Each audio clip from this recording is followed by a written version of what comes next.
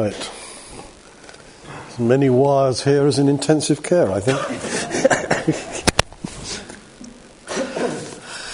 Well, it's good to have got here. I very foolishly put my sat-nav on, and it somehow didn't get St Nicholas in, but just got Stevenage, and so I had a nice tour around the whole area before I eventually got here. I should have relied on my memory, which might have got me here better. Anyway, we are here, and we're in Isaiah 55. It's often said, if you see something for sale and it looks too cheap, it probably is. Caveat emptor, buyer beware. Don't buy something that appears to be offered at a ridiculously low price, because you're bound to be fooled. And then we come to Isaiah. And Isaiah tells us that there's something to be purchased even if you've got no money. Come, buy and eat. Buy wine and milk without money and without cost. Is this too good an offer to be believed? Is it to be rejected immediately, as you would with that cheap holiday that will take you to wonderful sunshine at hardly any expense? No. I think this is going to be the last of the present series of sermons on Isaiah. If I've read Dave's chart correctly, there's a great big gap, but it does seem that after this you go somewhere else, which for some of you might be a great shout, no, we want to stay with Isaiah, and others of you might be saying, phew, there are some other books in the Bible. I don't know. Maybe eventually you'll get back to the last chapters of Isaiah, which are great chapters, and please, Dave, if you haven't got them in your series yet, find a time to preach them. But here we are in chapter 55, and maybe before we come to think about this great offer that's made, this opportunity to purchase without money, we need to just remind ourselves how we've got here. Isaiah has been grappling, hasn't he, right from the beginning with this great problem. God is a gracious God. God is a covenant God. God intends to bless his people Israel. But they keep on sinning.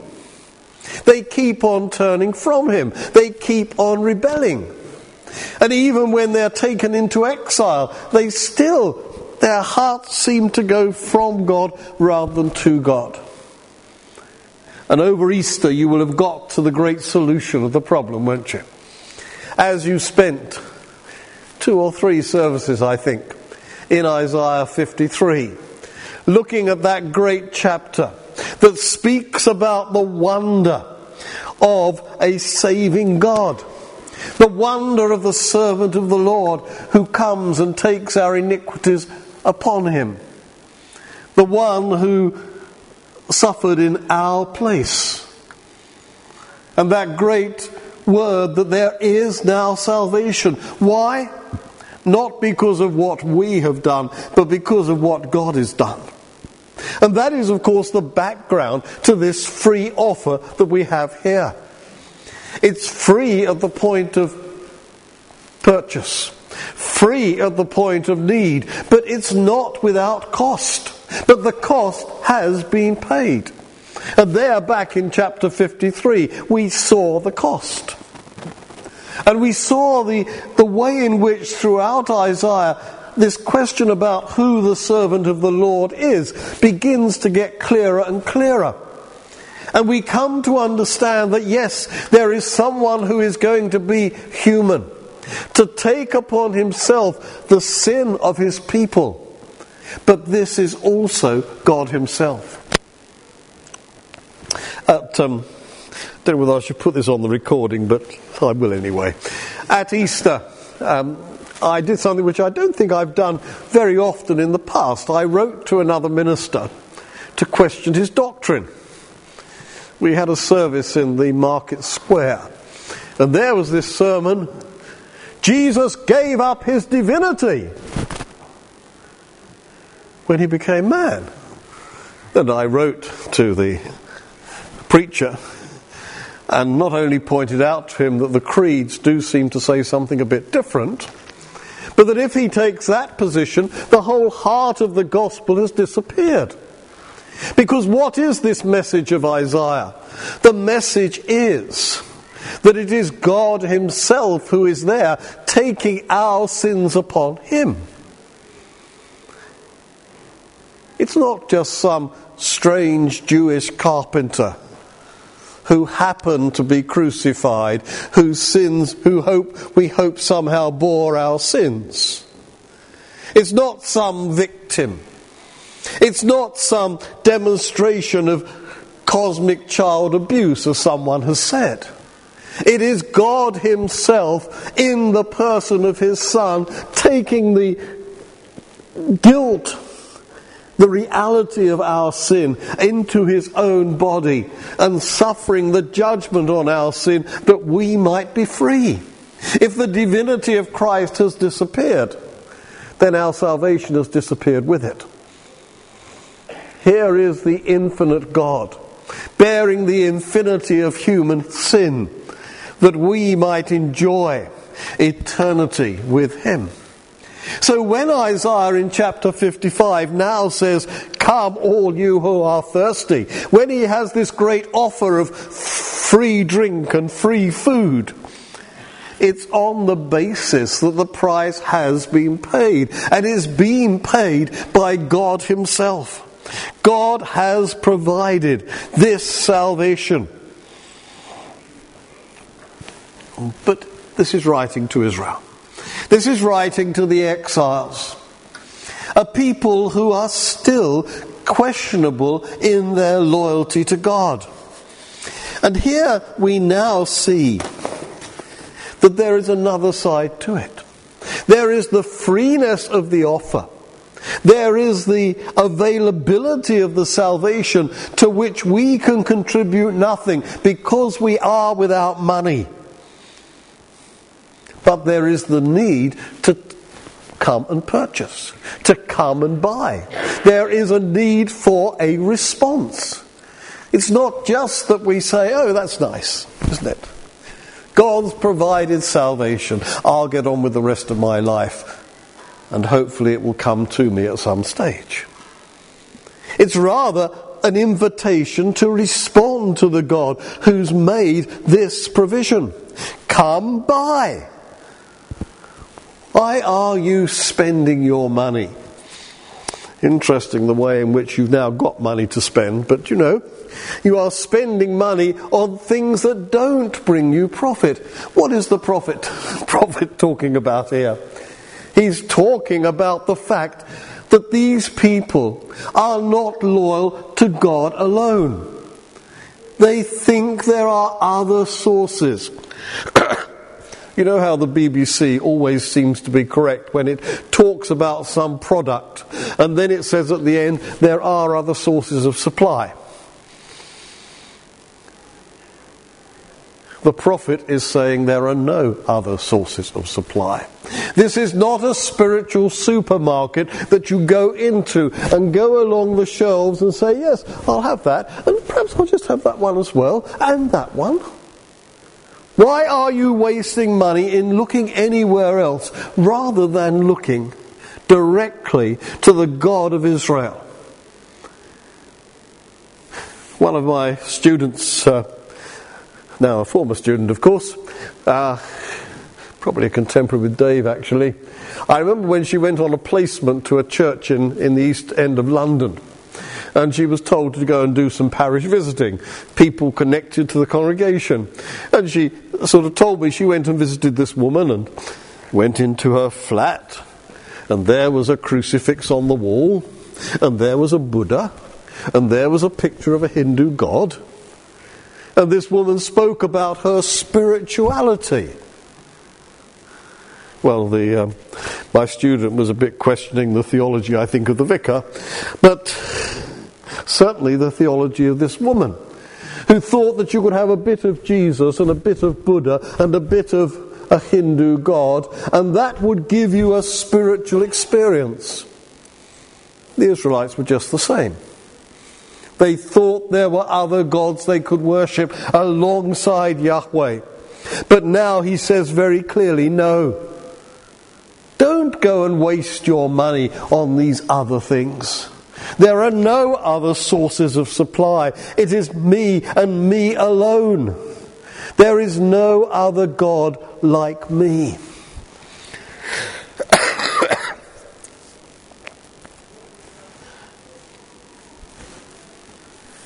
Now, we maybe don't have Buddhas in our homes. Well, I hope you don't. If you do, come and talk to me afterwards and we'll deal with it. I remember once after a service in Indonesia, when I worked there, someone said to me, there's a lot of things that I've been holding on to that aren't Christian, that I need to dispose of. Can we deal with them? So I said, well, the next time I come and preach here, bring them along and we'll deal with them then. And so this man came along then with various things that he'd been holding on to, magical things. And I said, now you take each one and tell me what it is, and then we'll destroy it.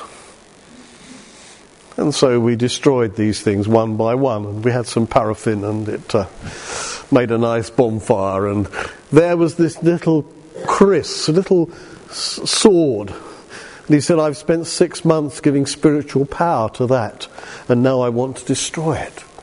Here was a piece of cloth that he'd killed someone with. Here was something else that he'd given to the wife of a general because the general was being unfaithful, to bring him back. Here was a stone he'd brought from his home village as a protection. And now he said, I only want to follow Jesus Christ. I want to get rid of all of these. So we did. The stone was the most curious because it just disappeared as soon as we put it in the fire. But there was someone who was turning from. But what about us? We probably don't have things like that at home. But what else do we trust in? There are things that we possess. There's our success in life. There's our property. There's our ambition. There's our entertainment. There's me. I am the captain of my destiny, captain of my soul. Is that where we are? Or are we those who say, it is Yahweh alone that we serve. He is the only God. Because Yahweh promises us not just an occasional relationship with us, but an eternal covenant, he says. I will make an everlasting covenant with you, my faithful love promised to David.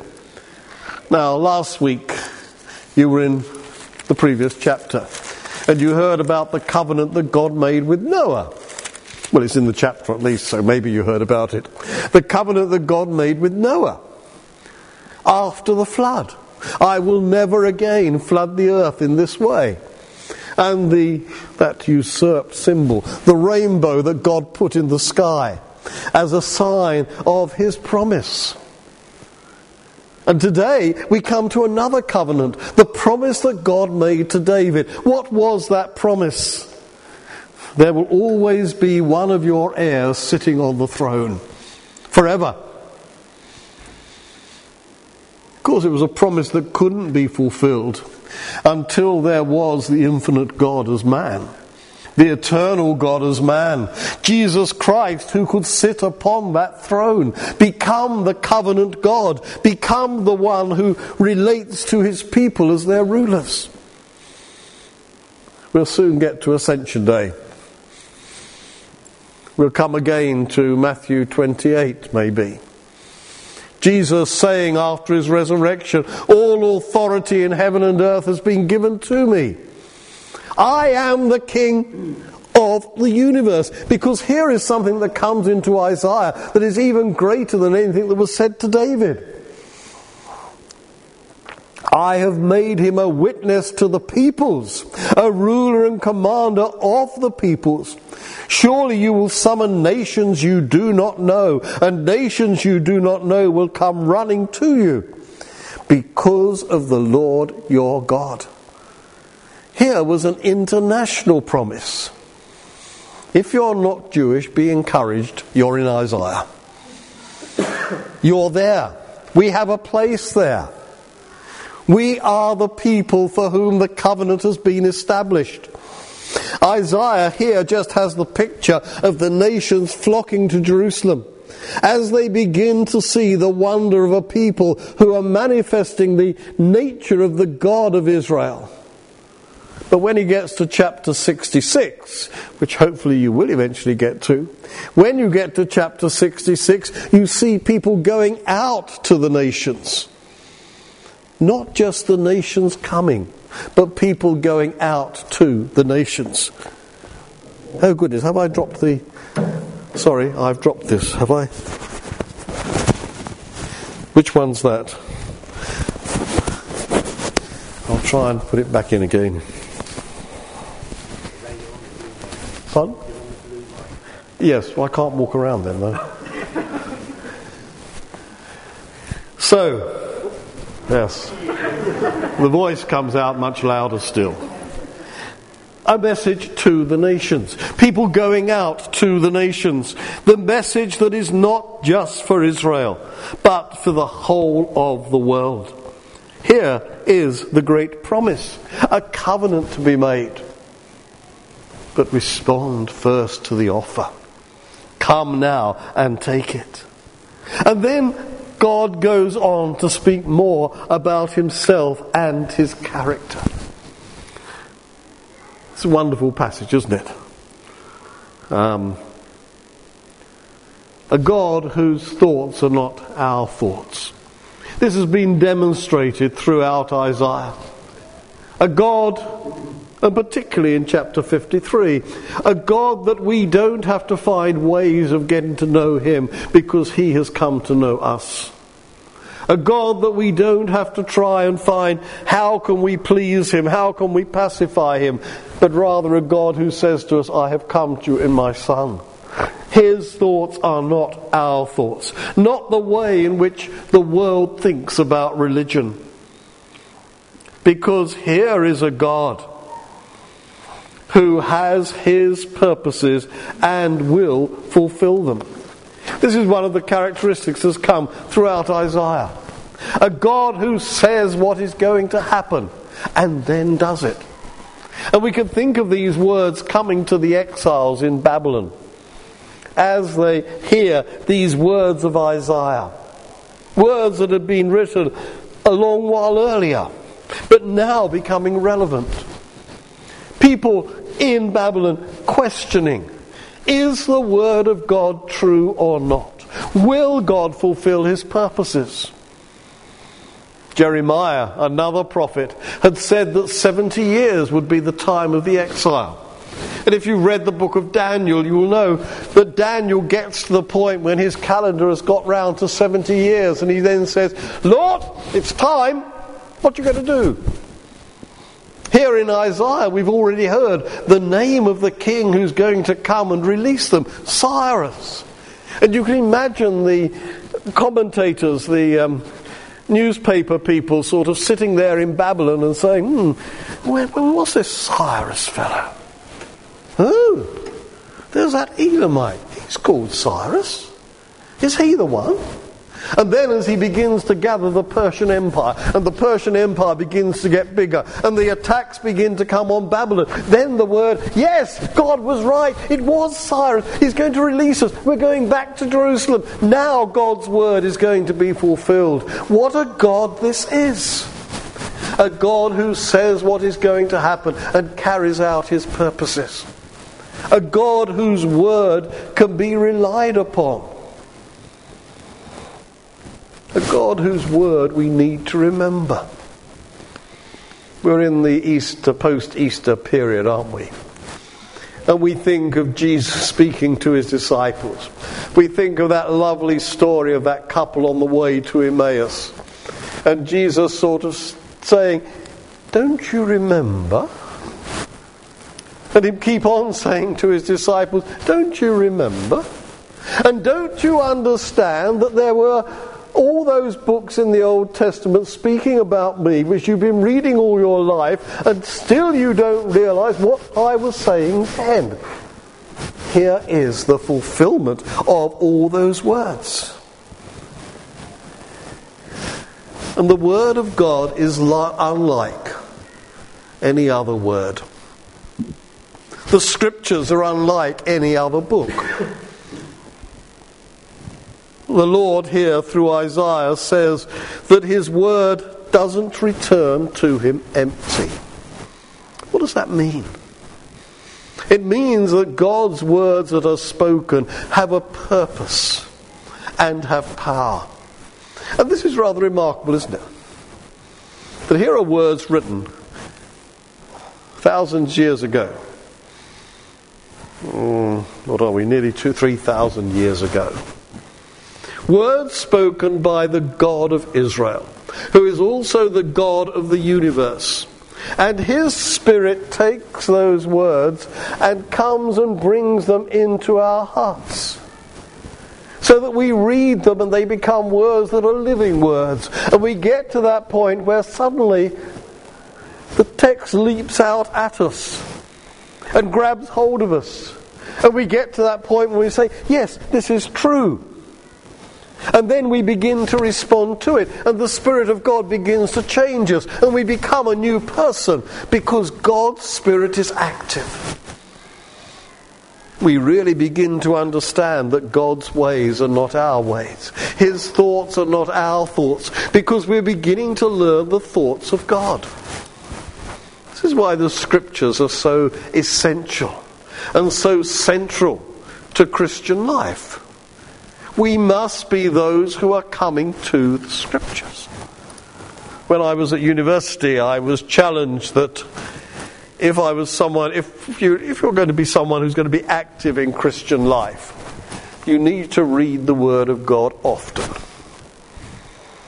I'm challenged to read it through once every year. Well, many years I've succeeded, some I haven't. But, a few years on from university days, this was always the challenge. The person who spoke to me said, well, if you're someone who's just going to read the Bible a little bit, maybe 4 or 5 years before you get through the Bible, you're 21 now, you'll be 25 before you've even read God's Word through once. And then you do it again and you're 30 and you're maybe married and got a family and you're active in the church and you've only read God's Word twice. And there are Christians who've never read the whole of God's Word. Christians who don't know everything that God has revealed to us. We may have a lot of questions of what does God say about so-and-so? But we don't know what he does say about what he has spoken about. God has given to us his word, and it's a living word that will transform us. How are we transformed? Through the word of God. So Isaiah brings us a challenge, I think, to be people who are into the word, who are learning from the word, who are coming to God day by day and saying, Lord, open my eyes that I might see the treasures you have within your word, that I might know more about you. There's that wonderful verse in Deuteronomy 29:29. The secret things belongs to the Lord our God, but they're the things that he has revealed to us and his children, that we might obey them. Many are ignorant of the word of God. We are those who should be learning the word of God and letting it work within us by his Spirit. And then let us have joy. Joy in our religion. It was C.H. Spurgeon, I think, the Baptist preacher of the 19th century, who said, if your religion doesn't bring you joy, change it. Christian religion will bring you joy. Christ will bring you joy. And Isaiah has these nice words here about you shall go out in joy, be led forth in peace, and this great picture of a renewed creation. The mountains and the hills will burst into song before you, and all the trees of the field will clap their hands. I look forward to seeing trees clapping their hands. One of the Victorian hymn writers tried to sort of express it in another way, speaking about the experience of knowing God and how you view His creation differently. Heaven above is softer blue, earth around is sweeter green, something lives in every hue Christless eyes have never seen. Birds with gladder songs all flow, flowers with deeper beauties shine, since I know as now I know, I am His and He is mine. Perhaps you'd rather stay with Isaiah. Because Isaiah has this picture of God completing His work, the perfection of creation. That God is not just saying, come to me that you might know me. He's not just saying, Israel, repent. He's saying, I have a purpose. And my final purpose is a new heaven and a new earth where there is only righteousness. The fall will be undone. Paul, writing in Romans chapter 8, speaks about creation being subject to futility until the redemption of the sons of God. Yes, people are saved first.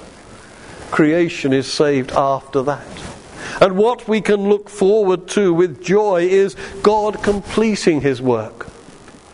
That we will enjoy new bodies in a new heaven and a new earth with a renewed creation that will endure forever, where the thorns will disappear, the briars will go, the tears will go, the partings will go.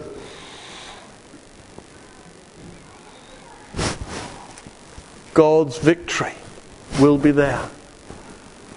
But how does it start for us? It starts with a response to the invitation. There are no other products to go to. Only God. Come, all who are thirsty. Drink the water that Christ provides. Amen.